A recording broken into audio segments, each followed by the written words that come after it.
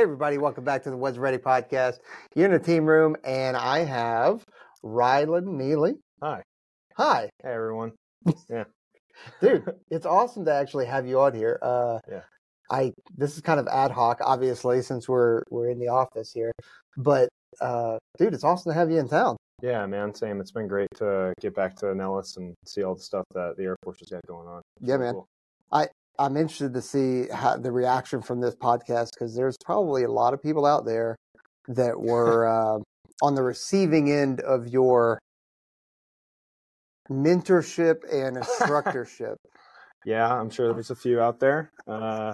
Hopefully for the ones who made it, congrats. Welcome to Special Tactics and Special Warfare. For those who didn't, I hope you guys give it another shot. It's really good on this side of the fence, and you will not be regretful. That is it. Yeah. So, well, as we go into that, why don't you give a little background about yourself and where you found yourself, becoming a controller? So it's not going to be a really glorious story. It's basically grew up Green Bay, Wisconsin, close to Manitowoc.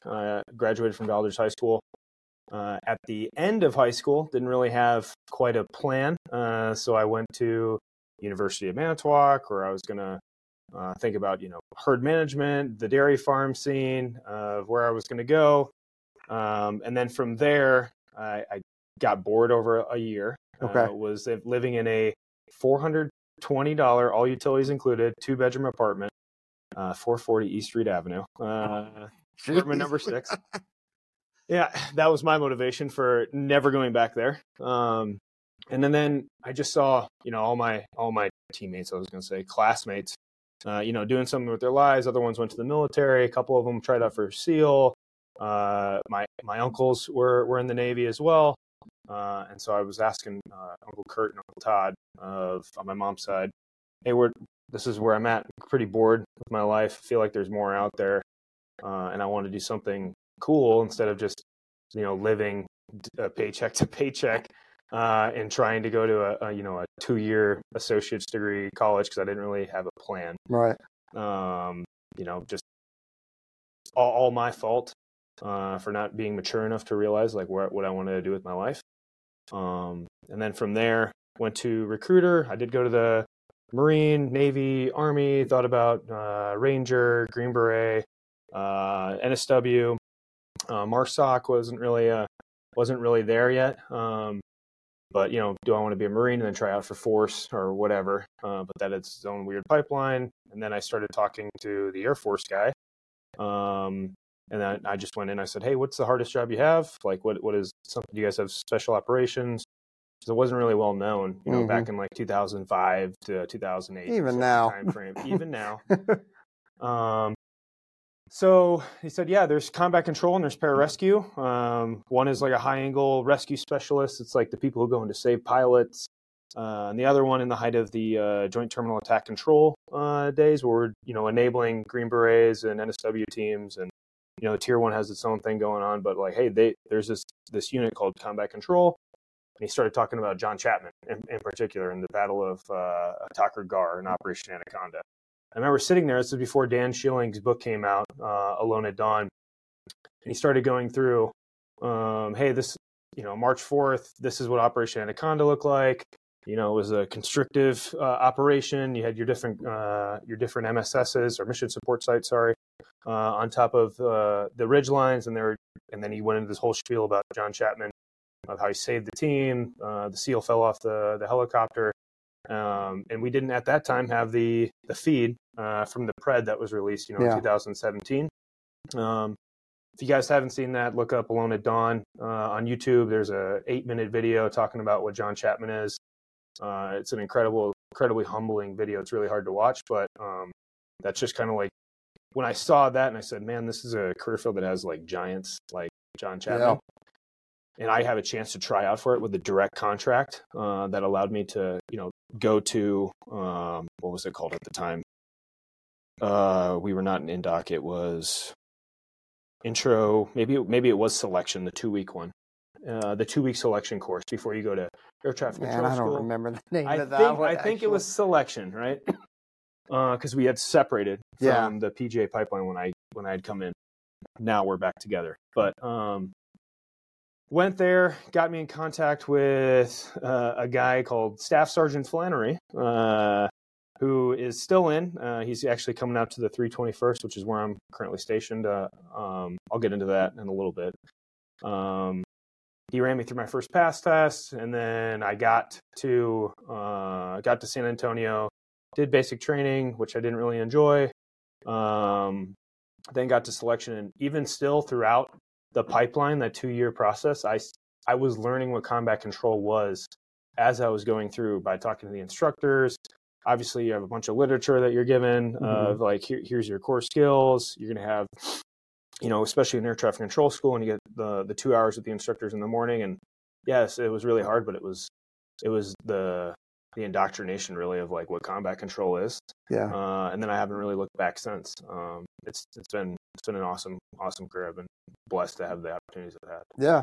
Well, you actually said one thing that I want to pull on a little bit is you said at I think at what age were you when you went in? 19. So 19, and you said, hey, I hadn't really matured enough to know what I want to do. Right. I mean,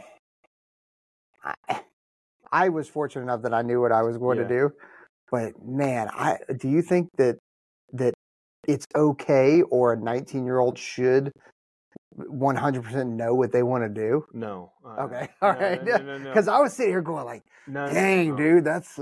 No, I think I was just speaking only for myself. Right. And then kind of seeing my growth. I was a little bit of a late bloomer as well. And so for me, I think probably because I'm pretty hard on myself and I hold myself to a high standard, which I think all of us do. Yeah. So like looking back in retrospect, going, man, like if I would have done this right, or this right, or this right, and this right, where would I be in my career, in my life, whatever.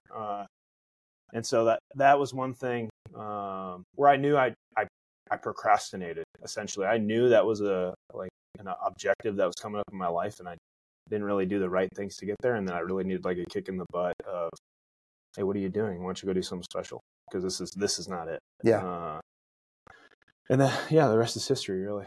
Yeah, it's one of those things because our demographic is folks that want to join, or I mean there's some that are watching that don't have no intention to join, but they use some of the things that we talk about in the private sector in their own lives or stuff like that. But we got a lot of high school students and college students that are looking to join, and some of them are kind of like, I still don't know what I want to do, and I with my own family, right, I'm like, it's okay if you don't know at a young 16, 17, 18 age, if you don't know what you want to do. Like, right. I think that's okay as long as you are kind of working towards something to better yourself. Yeah, 100% agree with you. Yeah.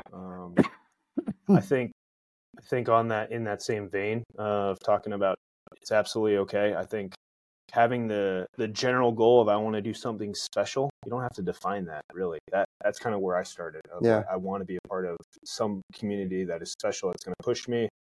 And then hopefully I can contribute something to push them as well. Like the competitive atmosphere, I've always loved that.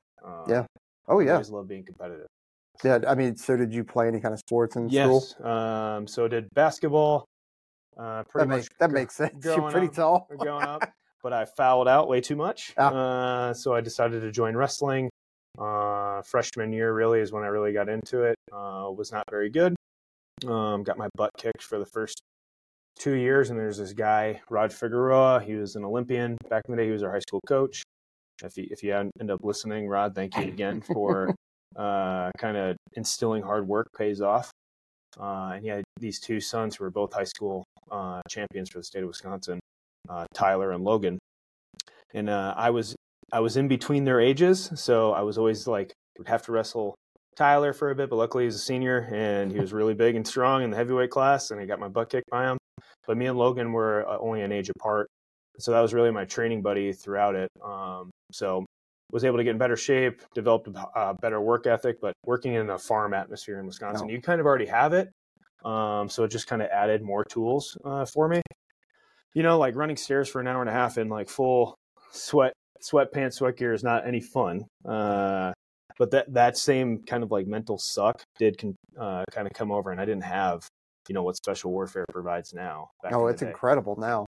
Exactly. Like you have the whole human performance section that is like, trying to measure your attributes, your psychological testing, where's your body at for resiliency, and kind of developing an individual plan with your own like group curriculum that we didn't have, in terms of even like basic mobility knowledge and nutrition. I mean, I remember just pounding pizzas every Friday and Saturday, just because like it was like the thing to do, thinking that I needed that to recover all the calories I burned. No, absolutely does not work like that. But going back, played basketball, wrestling, college football, did golf for a year just to kind of relax in spring, and then track and field. Okay, man, you were all over the place. Yeah, I loved it. I love sports. I think they're fun, and they're a big part of who we're recruiting from that pool. Right. Doesn't mean that you have to have done it. Right. It's just kind of setting a nice foundation and stuff like that. So I'll kind of jump forward a little bit because you've been in CCT for 14 years. 14 years now. Yeah. So you've been around the block. Mm-hmm. We first met when you were at the 321st over in England. Yeah. We first met in Estonia. Yeah, we did. Which was an awesome trip. Yeah. Highly recommend Tallinn, Estonia. Yeah. Where, we were landing A-10s on a remote highway. Lots of pictures of that were ended up in the magazines and stuff like that, websites. But that was where we first met. And you've gone on to a couple different places. You've now returned to England. That's right. But what I really want to hit before we kind of go to that is your time at the Special Warfare training. Was it training squadron, training group? Yep. So when I first PCS from that tour in England that you saw at the end of 2019, 2020-ish, they moved me to the 350th Special Warfare Training Squadron back when it was called PrEP. Okay. And then there I was the section and flight chief. And then from there, once we changed the curriculum to go from the 5 or 6 classes a year, do we want to go to an 8-week curriculum? And then it turned into Special Warfare Candidate course. Then I was the superintendent. While I was still there within a year, I got moved to the Special Warfare Training Wing A3, the operations branch of it. And then from that little stint where I was there for, I think, 5 months, I got orders cut to go be the operations superintendent at 321st. Okay. So you've got, like, from a baseline squadron going all the way up through the wing, right. You've got a good idea of what the pipeline was and kind of what it is. Now, I know that you've been removed from that for 2 years almost. Oh, year and a half. I was going to say, has it been that long? Yeah, year and a half. Jeez. Okay. So you may not be as versed as what it is now, but the new construct you are. Right. In terms of what it looks like, how we went from NDOC, left NDOC, and now we've joined back with PJs and now Special Reconnaissance. Right. So what was kind of your initial thoughts on, because I think you were there for the building of this, right? Right. Okay. So working with the staff that is there, Doc Garcia, we had a bunch of contractors from T3I as well, helping us write the curriculum piece of it. And how we're gonna jam pack, 10-week course down into 8 weeks, basically after basic training. So we started getting after a basic military training program where you're actually going over there, but on a more kind of like contractual basis with the BMT squadrons. Of the expectation is Special Warfare cadre will come in and kind of like give them their pass tests, their initial fitness exams, and then kind of maintain like a calisthenic based approach with some like resistance weight training throughout it to basically give them the best shot they have and prepare for the Special Warfare Candidate course as a stepping stone. And then it moves with the ultimate end goal of, can I make it to the board to get to have a chance to be selected or not? That's how we measured our success. And that was, basically turning the idea of what prep was originally and just kind of fine tuning it so that we could yield better results, but ultimately the operator, our eventual operator, will have a better chance of less nagging injuries, but also being have the best shot at making through the selection, because ANS is pretty hard. Yeah. As I'm sure everyone is tracking, like assessment selection is it's a kick in the groin, and it's going to hurt. But we need to measure your stress tolerance and how you're going to be able to fire. How are you able to react under fire? While still meeting the mission intent, looking after your teammates, and still getting after what AFSPEC war is really about in the joint environment. So I think that all starts with assessment selection. Yeah, it's definitely a different training mindset, because we went from, hey, we're going to take you off the street and, use the metaphor of the pool. You're going to jump in the pool and you either sink or swim. You either survive or you don't. Right. With no development, no training, it's just, you better survive. And we're picking the survivors. Right. Now it has gone to okay, we're going to recruit you appropriately, develop you, help starting from a nothing, start building a stress tolerance level throughout development, throughout basic training, because now we've got our own. We don't have our own basic training, but we definitely have our own basic training flights that are special warfare flights. So they get, more PT, more sleep, I think more food as well. Right. And then, but they're constantly getting that mentorship and that kind of stuff. And now we're going to send them to prep, or what is now SWIC, and then go through ANS. So it's a nice slow buildup. So I'd like to think we're training and developing smarter than what we were. 100%. That's not to downplay what NDOC was, because I think NDOC was extremely valuable. Right. Or whatever that in between was as well, because the product that we got some amazing human beings out of that. Right. But I definitely think that there were some people that maybe didn't know how to swim, or they didn't grow up around a pool, or they didn't really know what they were getting into. Right. And then it was like, all right, survive. And it's like, oh, what am I supposed to do? Yeah. I have no idea what massive snorkel recovery is. And then end up failing out or quitting. And now we could have lost the next, John Chapman, the next Barry Crawford, the next Rob Gutierrez, the next whoever you want to say, Right. So I definitely think we're training smarter now. So. I agree with that. And going back into from my time there, of what the pool is never going away, right? Like, as far as the struggle factor. And I feel like that is that's probably the best thing that BMT and SWIC provide, is that start initial block of underwater confidence, well, really water confidence as well. Because when you're swimming in a pool with 60 teammates, it's worse than the North Sea, right? Yeah. Like, get kicked in the face, you're going to get a flooded mask whether you wanted to or not.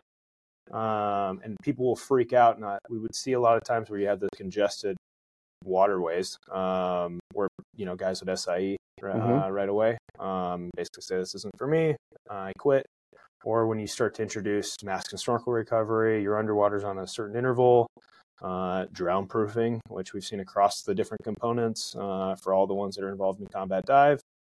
That's always been a struggle for a lot of people. And the only thing that I've seen that I can recommend is you have to really know, like, what the end goal is of what is my objective in this phase of stress.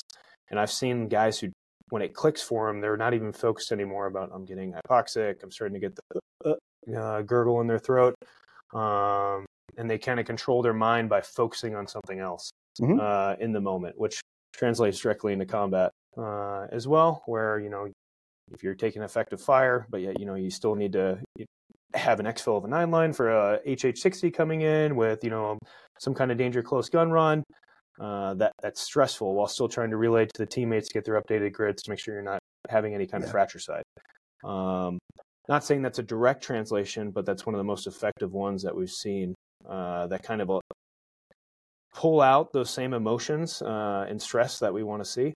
And when people are able to switch on to that kind of end state of what I'm trying to focus on, the results just kind of come through. And once it clicks, you got it, you build your confidence. And then after you're broken down, like the whole process of the pipeline is also to build you up so that you're a confident operator when you show up to the teams, and you know your stuff, you're physically fit, you're mentally fit, and you're going to be a reliable new aspect war teammate who's going to be able to go out and do great things for America, essentially.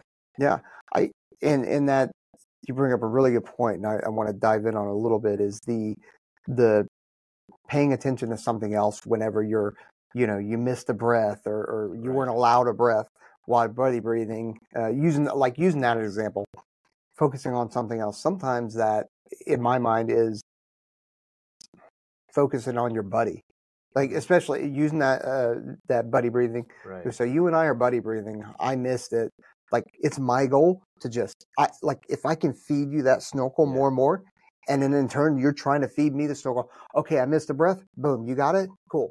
Now I can get a breathe. Like, whatever, man. It's almost to the point where like one of you have got to take the snorkel and take a breath, kind of thing. And now I'm focusing on that. And I think that kind of service of you or caring about you or your requirements and your needs more than my own translates to a lot of parts of our job. And it can translate to, the just being the best you can at the job. It can translate to even, people like talking about the suicide issues that we're having now is instead of focusing on me, I've got to take care of myself. Why don't I take care of you or take care of other people? And, the requirements you need or the needs that that person has or the issue that person has, it doesn't mean that I'm taking it on, but maybe I've dealt with that before and maybe I can help pull them out. And at the same time, get me out of whatever rut I'm in. So I think there's so many different, applications that mindset that you're talking about applies to. Yeah, 100%. Even like when you look at, why did pararescue trainees, for example, whenever they come in, that's kind of what they say they want anyways. This is just the same process of, if you can recage it in your mind of, I'm going to have to go through really bad things so that this other person can live. That's their whole model, that others may live, right? That's kind of where it starts, is that unselfish behavior of putting more stress or sacrificing something for yourself so that Peaches can have a breath when I may not. And I am expecting or knowing, since it's bred in that kind of teammate camaraderie, that you are going to do the same. That's across all SOCOM as well. That's that, this guy's going to have my 6, but I know I've got, low and high as far as wherever my sector of fire is. And that's, not just literal, that's for all things. Whether you're going through a really bad time with your marriage, kids are struggling in school, you're going through your own up and downs, given PTSD or some kind of injury recovery. It all really starts with how can we make better human beings so that they can be better teammates at the end of the day? And I think that's what we do really well in Aspect War. Yeah, and it's not a judgmental thing like, okay, you're struggling and you're missing, when you start talking about high and low in terms of coverage, right? Like, okay, well, you're so focused on being down and in, and you're completely missing this. Well, okay, I'm not going to be judgmental about you missing this, right? Unless there's a more serious problem going on. Like, okay, dude, like you were covering that before, now you're not. Okay, now I know something's wrong. Instead of you're just slacking now. There's a difference, right? Yeah, just exactly. to be clear. Exactly.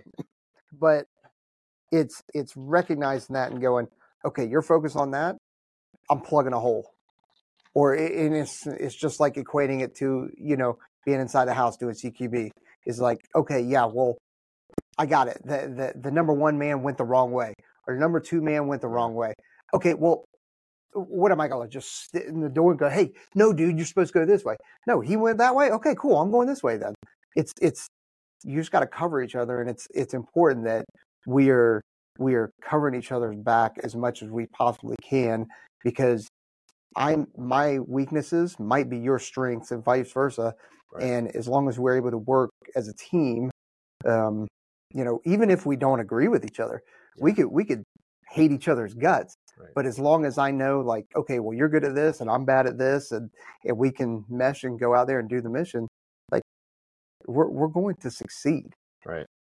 That was that's actually, you brought up a line that we used to quote to the students all the time was, remember the Titans, where they're in the chow hall saying, I don't care if you guys hate each other, but you will respect each other.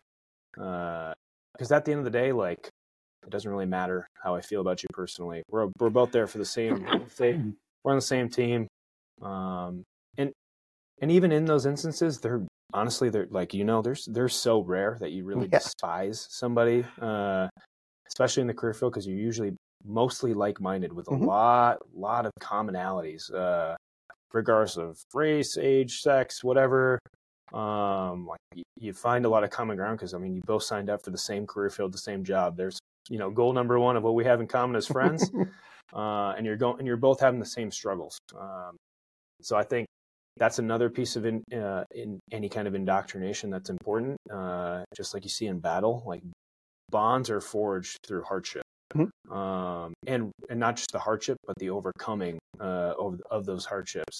Because then you build the confidence, you have trust in each other, trust in your equipment, trust in your team, and I think that's one thing that we instill really well, and we reinforce it with success throughout the career field. Even though it might not feel like, man, we really had a good day today at the pool. We really had a good day on that ruck. We had a really good day on that assault course.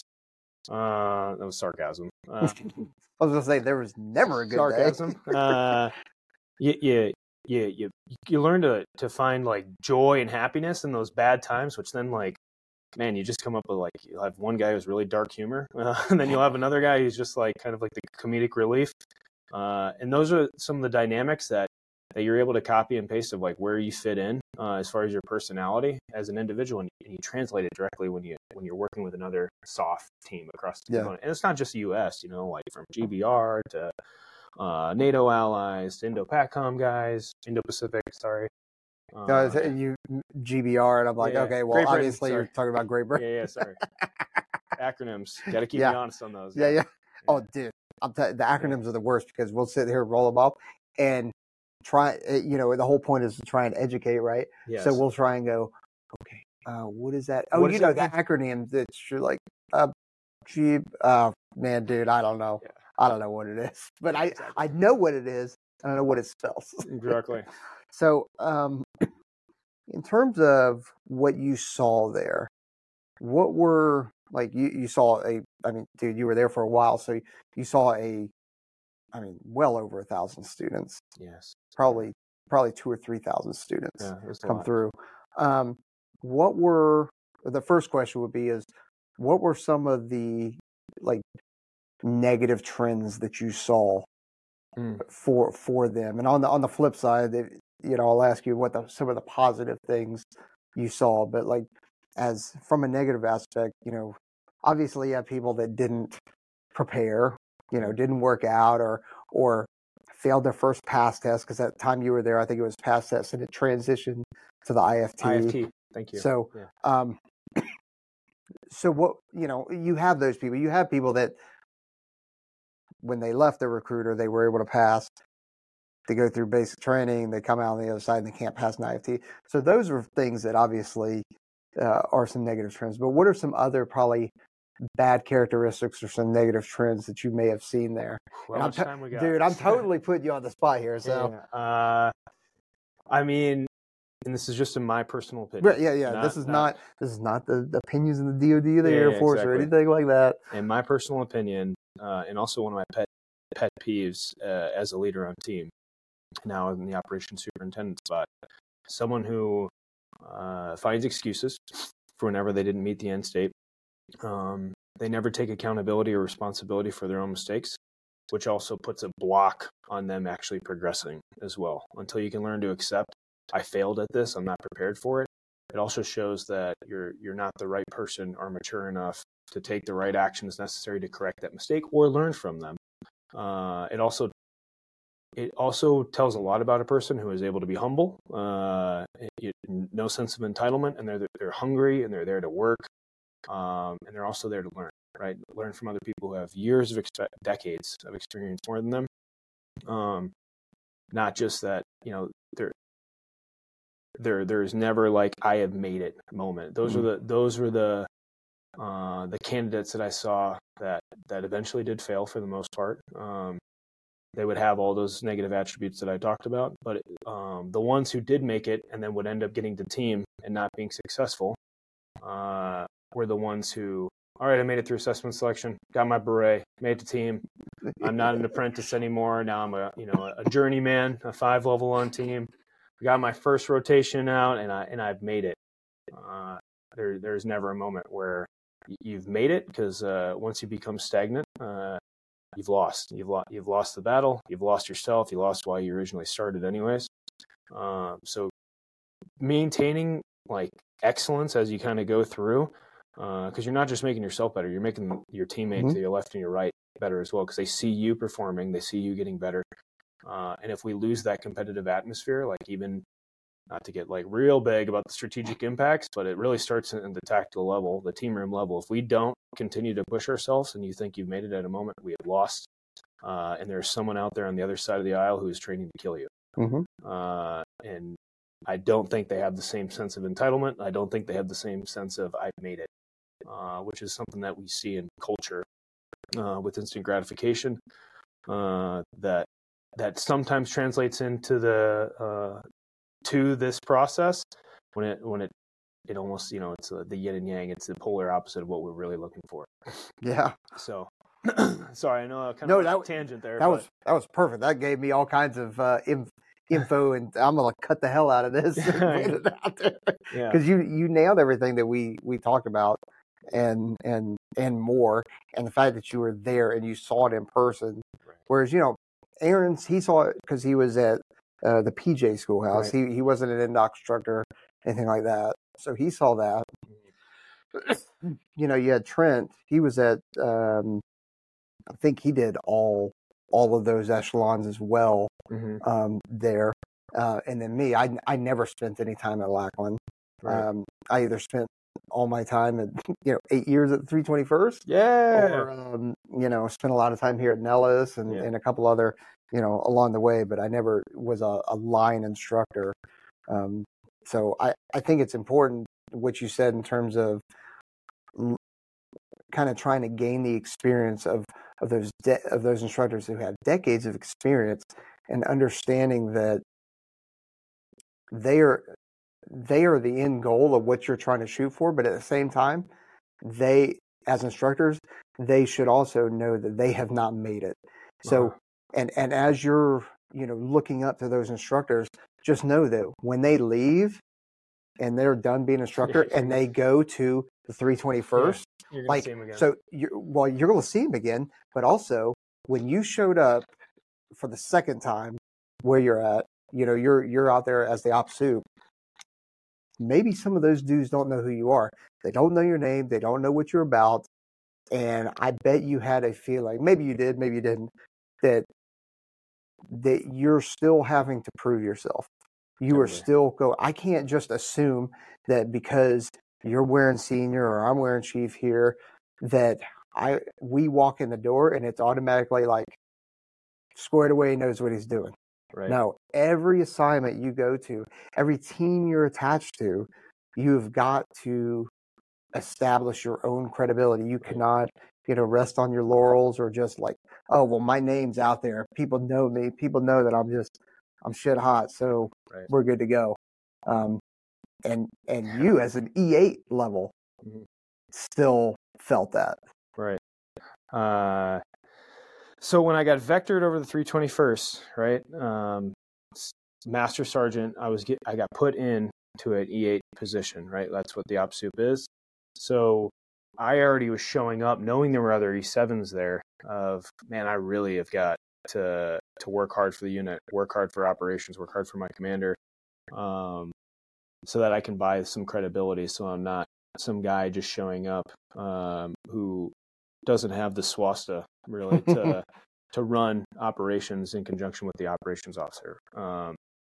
And so that's always kind of been on the forefront of my mind as I've sat there in that position as a master of how can I be better? What can I be doing to get more money, more mission for the men and women, more more opportunities for our younger guys since, Operation Enduring Freedom went down, Afghanistan, Iraq, Syria, our crisis response missions went down in Stuttgart. So what can I do to provide more opportunities for them and get after strategic level threats? So it's not just, we're just chasing free chicken out in Europe just to check a box and make me feel validated. So Right. that was really hard to originally start up, because there was a little bit of that. Just like you said, that is normal. And luckily I've been around for a minute, so I understood that coming into it. But I think work ethic, being credible, proving yourself, and still maintaining being hungry, as you see like in the senior NCO rank, you lead by example, especially at a special tactics squadron. And I have made tons of mistakes throughout my career. Tons of mistakes in the past year, right?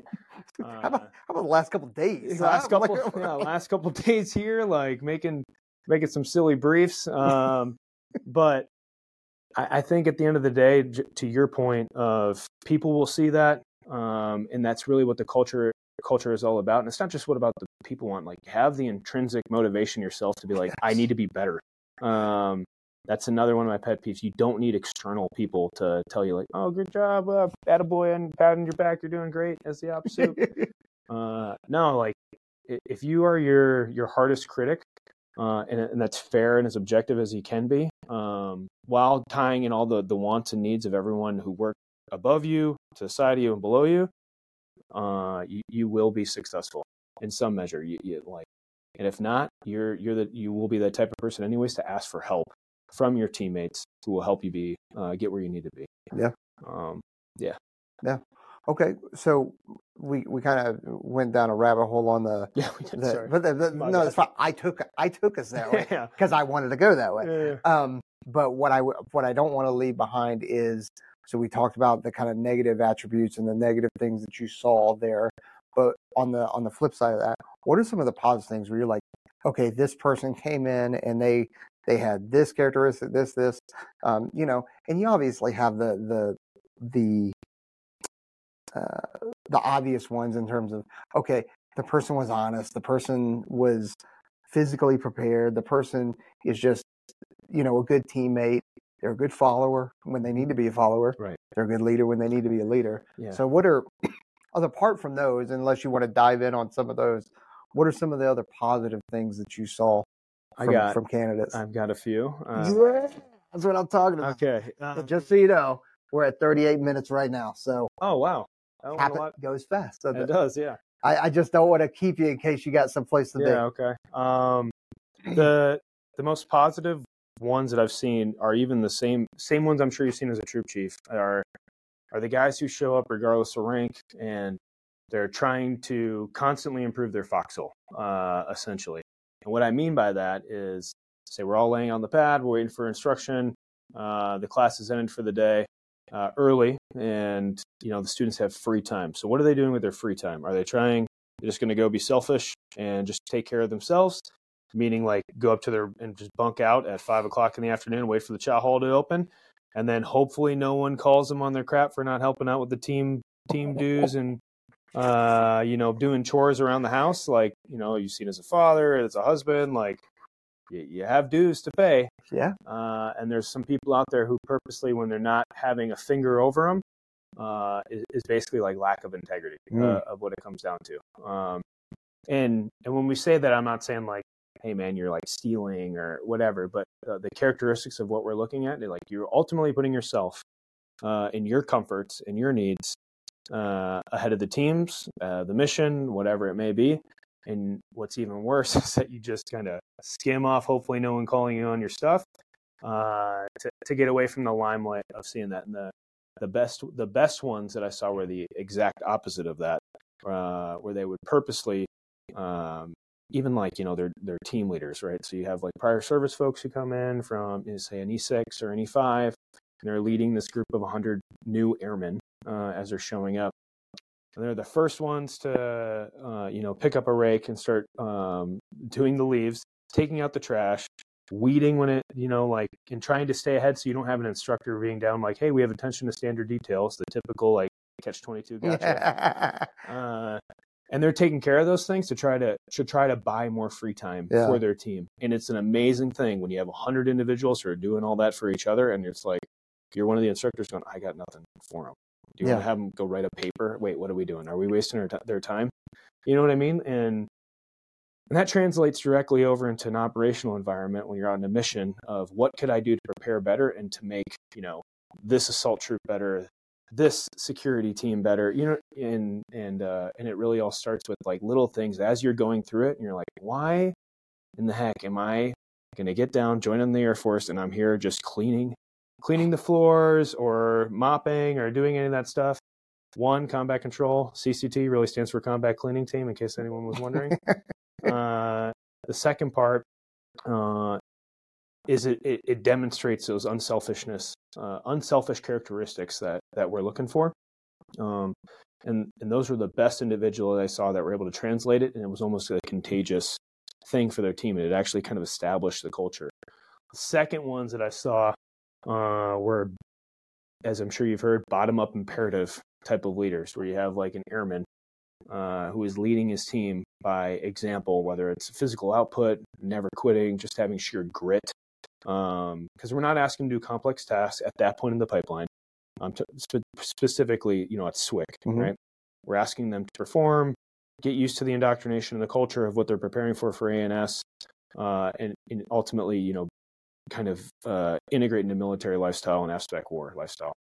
So the best ones were the ones who were able to, in those simple tasks but difficult tasks of, i.e. an example would be like, we're going to have the magic mile run. You need to all be under 6-minute miles, blah, blah, blah, blah. If you don't, well, then we're going to pay the man because we all struggle as a team. We're going to do, 8 counts until we do it right. And those guys were the ones who would always push their teammates across the finish line, and even more so when their so-called leader, usually appointed by the staff based on rank at that point, not competency or performance, the team is able to rely on them. And it's an interesting dynamic for people to watch who haven't really been in a team dynamic really as they come in, which is another thing we could talk about as far as like backgrounds of people coming in. And I don't mean anything like geopolitically either. I mean just like backgrounds of stuff and behaviors that you've experienced that correlate directly to what you're trying to do. Sports. Whether it's an individual sport or a team sport. Sometimes you didn't play at all. So, there's just different dynamics of different coaching, if it's tennis or wrestling, it's kind of individual. Whereas if it's, or even track, but if it's football, soccer, basketball, lacrosse, it's very team oriented. Right. But yeah, hopefully that answers your question about the good attributes that we've seen is basically the unselfish ones who are trying to look out for their team, putting everyone else's needs before their own. The ones who have the bottom-up imperative, and then there's also ones that you just have that like almost chip on your shoulder in a polite way. Right? Yeah. This is the third one, the ones that I really enjoyed because I probably saw a lot of myself in that chip on your shoulder, trying to prove to the world that yourself, where you're not some kind of like jerk that is just lashing out based on like family issues or whatever. But you have a chip on your shoulder with something to prove to the world. And so like that, an individual like that is like a dog with a bone. You're not going to take that away from them. And I really appreciated that because the grittiness of the never quit attitude really comes out in that third person. And the trifecta is when you get all those 3 attributes together. This is just my opinion. I know Rand's got its own study for what they find as a valued human being, but just what I've seen in my own experience in special warfare, like if you had one or all 3 of them, man, you usually were successful. If you come with the assumptions that you laid out of have integrity, excellence. Smart, those are the foundational. If you have the baseline, you have all those other ones, like you'll be fine. Yeah, it's funny because as you look at the military and it's stereotypical military, you have people that are in charge, and you got the command relationship, right? And well, this person, boiling it down to a SWIC team. Okay, well, this NCO or this officer is in charge, and no one else is a leader. But with that bottom up kind of thing, like you can lead and be a set the culture for a team, and not be that NCO or not be that officer. You could do it as a brand new person Exactly. by showing everything you talked about in terms of being one of the best physically, always helping out, being the first, without having to be told, being the first person to pick up that broom, being the first person to, oh, you see a mountain of trash? Well, I'm going to take that out. And not only am I going to take that out, hey, anybody else got any trash that needs to go out? Let me grab that. And so, hey, it's great that you're grabbing the trash when no one else did. Right. But now you're taking a step further when you're going around and going, hey, let me go ahead and help you out and serve you guys, the rest of the team, as much as I possibly can. People see that. People notice that. And they may not be tangible right off the bat because they're just so young and they're so, I got to survive the pool. I got to survive this ruck. But they remember it and it sticks with them and it will follow them. You're exactly right. The servant leadership, which is important even in our, I appreciate like an 06 up the ranks where you look and one of the things that some of the great leaders that I've seen in my career, I've always, even at their level, basically saying, hey, I'm here to serve you, even though we work for him or her, right? Yeah. But some of the best leaders I've seen have a servant leadership like mentality of what can I do from you in my position of authority or competence or whatever rank, and how can I make your life or your job, your day, your mission, your equipment better, your tactics, whatever it may be. And those are some of the best teammates, best leaders, best subordinates I've ever had the pleasure of working with. No, absolutely. I would agree with that. So we're at 137 right now. You got to bounce, or can you talk for 10 more minutes? Yeah, I got another 20. Okay. I got another 20 with drive time. Yeah. So anything else about the pipeline that you want to get off your chest, or think that would be important before we kind of move on to the operational side of the house? I would say, not to give too many of the keys to the castle. I don't want to hear any of my homies from Special Warfare hitting me up. Oh, you're going to hit them up anyway, or they're going to hit you up, rather. I'm sure. I think people stressed way too much about the extended training day stuff. I think just realize there's gonna be a couple days, just like all the time in your career when you're deployed.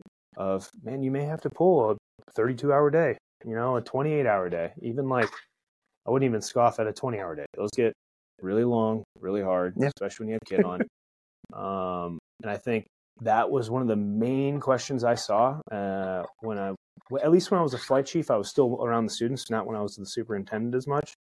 When I was the flight chief for our course chief, I call it the course chief for them.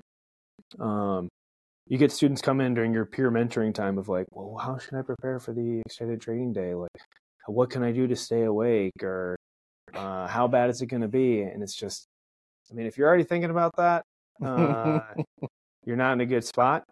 So just kind of let it go and just realize like, hey, no matter what happens or what's thrown in front of me, I can always do more, and I can always go one more mile. I can always go one more hour. If you have that mentality of breakfast to lunch to dinner, of just making it event by event, evolution by evolution, you're going to be just fine. And you're wasting brain cells, and you're spiking your stress levels for no reason. Like just take it day by day. And then if you can figure out, like in our pipeline, we probably ran a lot more because we valued a little bit of different things. But there was that Zen moment of we called it zombie mode, when you're going zombie. That's a real thing. Yeah, where you could just like, I can run a 7-minute mile, in your prime. Like 7-minute mile, for 5 miles, and all will just be fine. And we're carrying a rock and we're doing Jodies, and you kind of just zombie out. Those were some of the best when you actually find that spot of how to perform that. And I can't tell you how, it just kind of happens. And then when you see it, of like, you realize that you're unsmokable, we would call it. So I think if students can find that, they're going to be successful, and not to stress about stuff that's out of your control. You're there to get kicked in the groin to show that you are tough enough to be there at the end of the day. So as much as we want to like give them advice, like my advice as an operations superintendent at an operational squadron is, we need warriors, we need operators who are going to do the mission and never quit. And there's no ways around it. You have to show that you can succeed and accomplish mission in hard tasks that other normal people cannot do. Hence why it's called special. special operations, spec war, SOCOM, whatever you want to call it. And I think that's a piece that we often miss. I feel like because we're almost afraid to tell that to new students because we don't want to shock them or push them away or scare them either. And I'm not saying like, oh, it's a shock factor like we've seen on teams sometimes where you're supposed to be intimidated.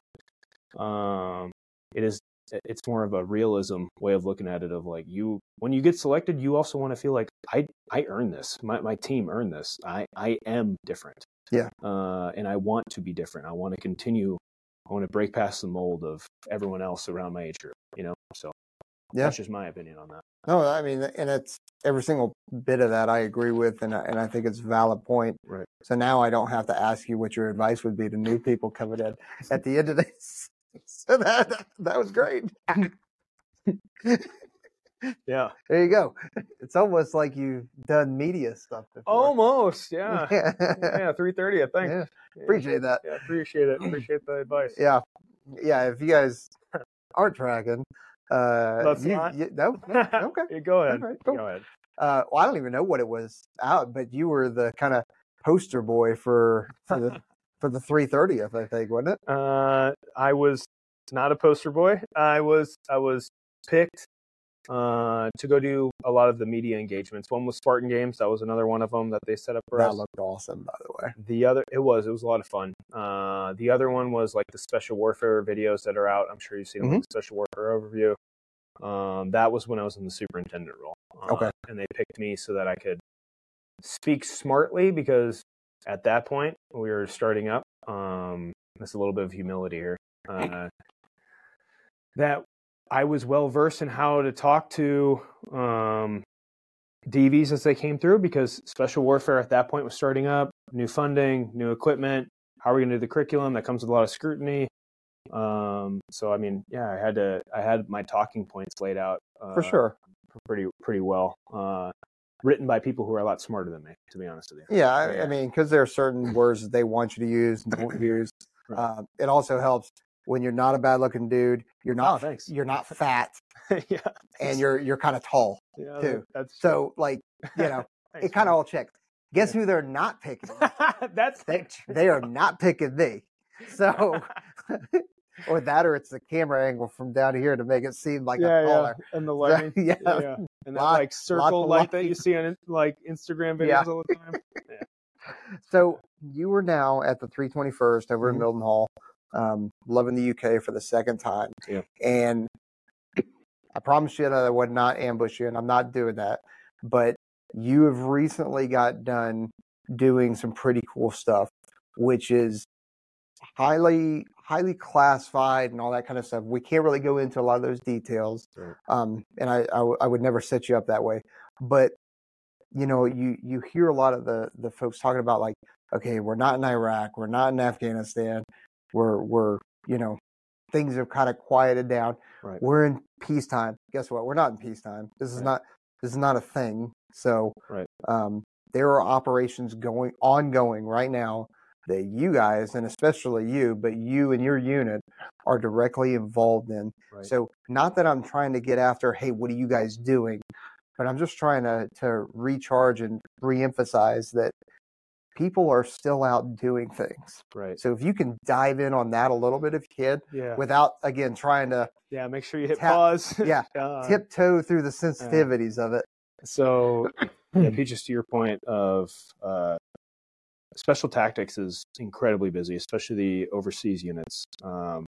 If you need any more about what is going on, at least for the audience, turn on the news. But our involvement in Europe, for example, if you look at like what Congress pushes out as far as like a national defense strategy, everything we're really focused on. So we were focused back for the last 20 years on enabling a team counter VEO, counterterrorism fight, the war on terror, essentially, for stemming from the awful attacks on September 11th. So now we have shifted focus into the most recent buzzword over the last 10 years, not like is the near peer fight, which involves a lot more than just shooter, JTAC, team, bomb drops and we get off the X, grab the bad guy, grab the explosive or the homemade explosives, or blow it in place, and then we're out. The stuff we are doing now is correlating to the wider Air Force, really, in the Department of Defense. We are involved in a lot of things that involve decision makers and policymakers that we really would have no business talking to, because of what we are doing is so important to the national security and United States interests, essentially. And a lot of that work is in Europe and also in Indo-Pacific regions. But there's an active conflict going on in Europe, in the Ukraine conflict, as we've seen from from DC pushing their aid packages that are going through. Europe is not a safer place right now than it was 15 years ago, 10 years ago, even I would even argue from the annexation of Crimea in 2014.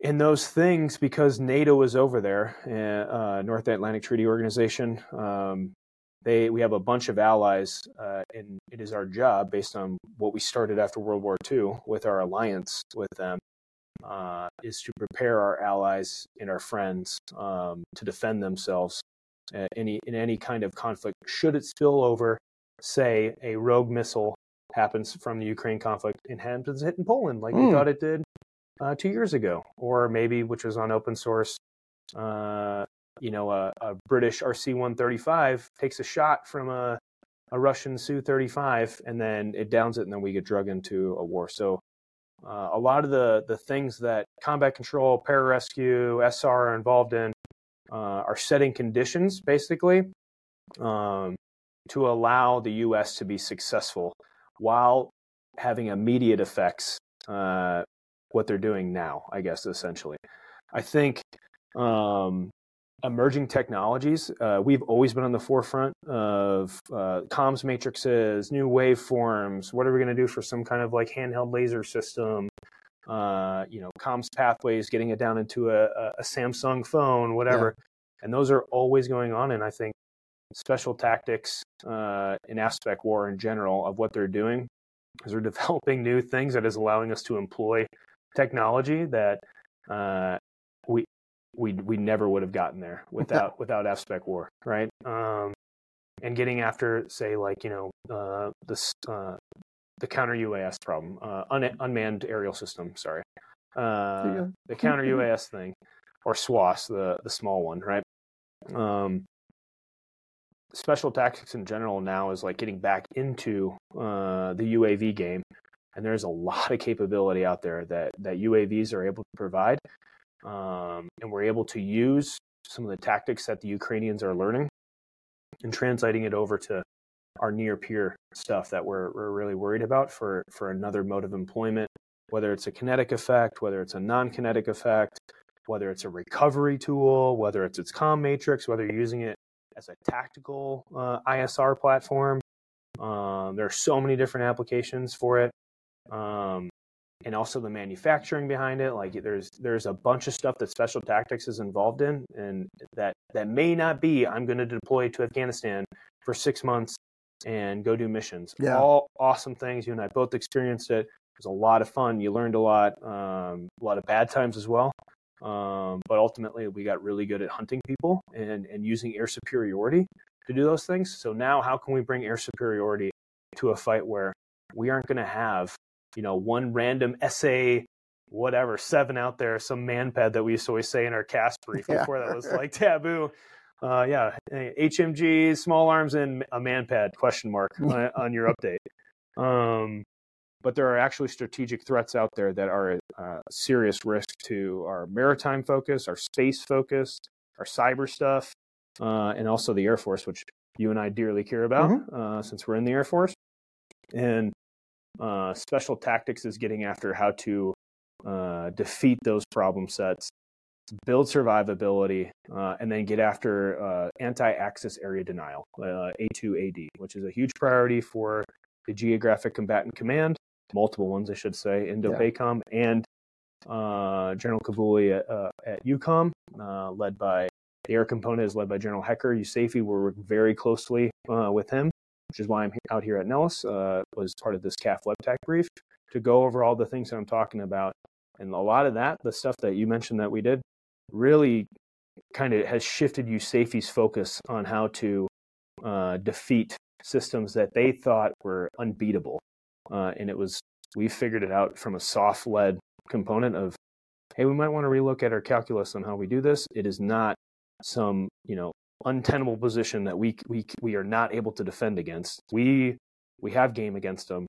Here's some new tactics, but let's all join hands and figure out how we can make it better, right? Yeah. Because we're just a small piece of it, and like USAFE's got a lot of smart people. Right? Oh yeah. Air Force in general, CAF too, like weapons school. I'm very humbling every time I come here. And our piece of what we're doing at the leading edge of this conflict is changing a lot of those tactics, getting after strategic stuff, which we haven't done before.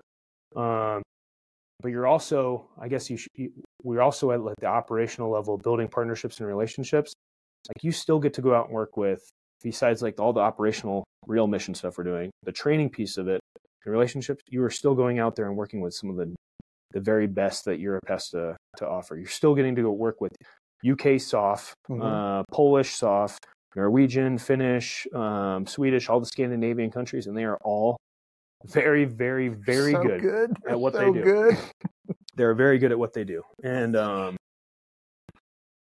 think it's also paid off seeing the relationships, because we've both been there throughout their training pipeline and watching those countries change. Not necessarily to speak for, like, say, the Brits, like the or the Poles, but everyone else, like Slovenian, Lithuanian, Latvians, Estonians, watching their soft force, and you are a piece of that, building that and making them a competent operator.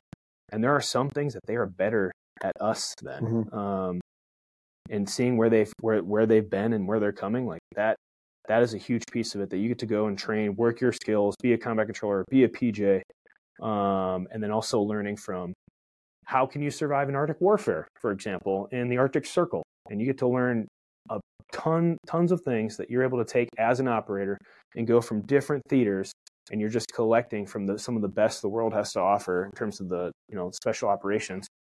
And Army and Navy don't necessarily get to do that as much as we do, since given what we are as a multi-role, multi-domain asset for the Department of Defense. And I think the 321st, the 320th Special Tactics Squadrons right now, they're so busy. In fact, the 2 series squadrons, what I mean by 2 series is the 2-1, the 2-2, the 2-3, the 2-6 STS. They are now being RFF'd to come support us on a more regular basis, and they're going to be on a rotational basis because there is mission happening. If it wasn't happening, why are we requesting three teams from the stateside units to come supplement? A lot of people don't understand that and why would they? Is that the Okinawa unit and the Mildenhall unit, they are not as large as the stateside units, so we will supplement the 320th and 321st with folks. So an RFF is a request for forces. Yeah, thanks. No worries. I did it again. My bad. So getting people out there to help support and help, kind of bolster what you guys are providing, what you guys are doing. So it's good. Yeah, man. I mean, I guess kind of like closing, probably the only thing I can think of to say about like what we're doing as a special tactics, regardless of what everyone is saying out there, like I'm sure we've seen a bunch of funny Instagram stuff. I don't think that this generation is gonna feel like they missed out. That's one thing I've heard from new guys coming to the team is like, hey, this is a common thing. We think we missed out in the war in Afghanistan, and then they're on team for a year. And sometimes, just like in any like setting up a new strategic relationship, it takes time. Excuse me, but after a while, they come back and you'll hear them say, man, I got to do stuff that the guys who were my instructors in the pipeline don't even know about or don't have anything. They didn't get the right clearance for it, or because there's no need at the time.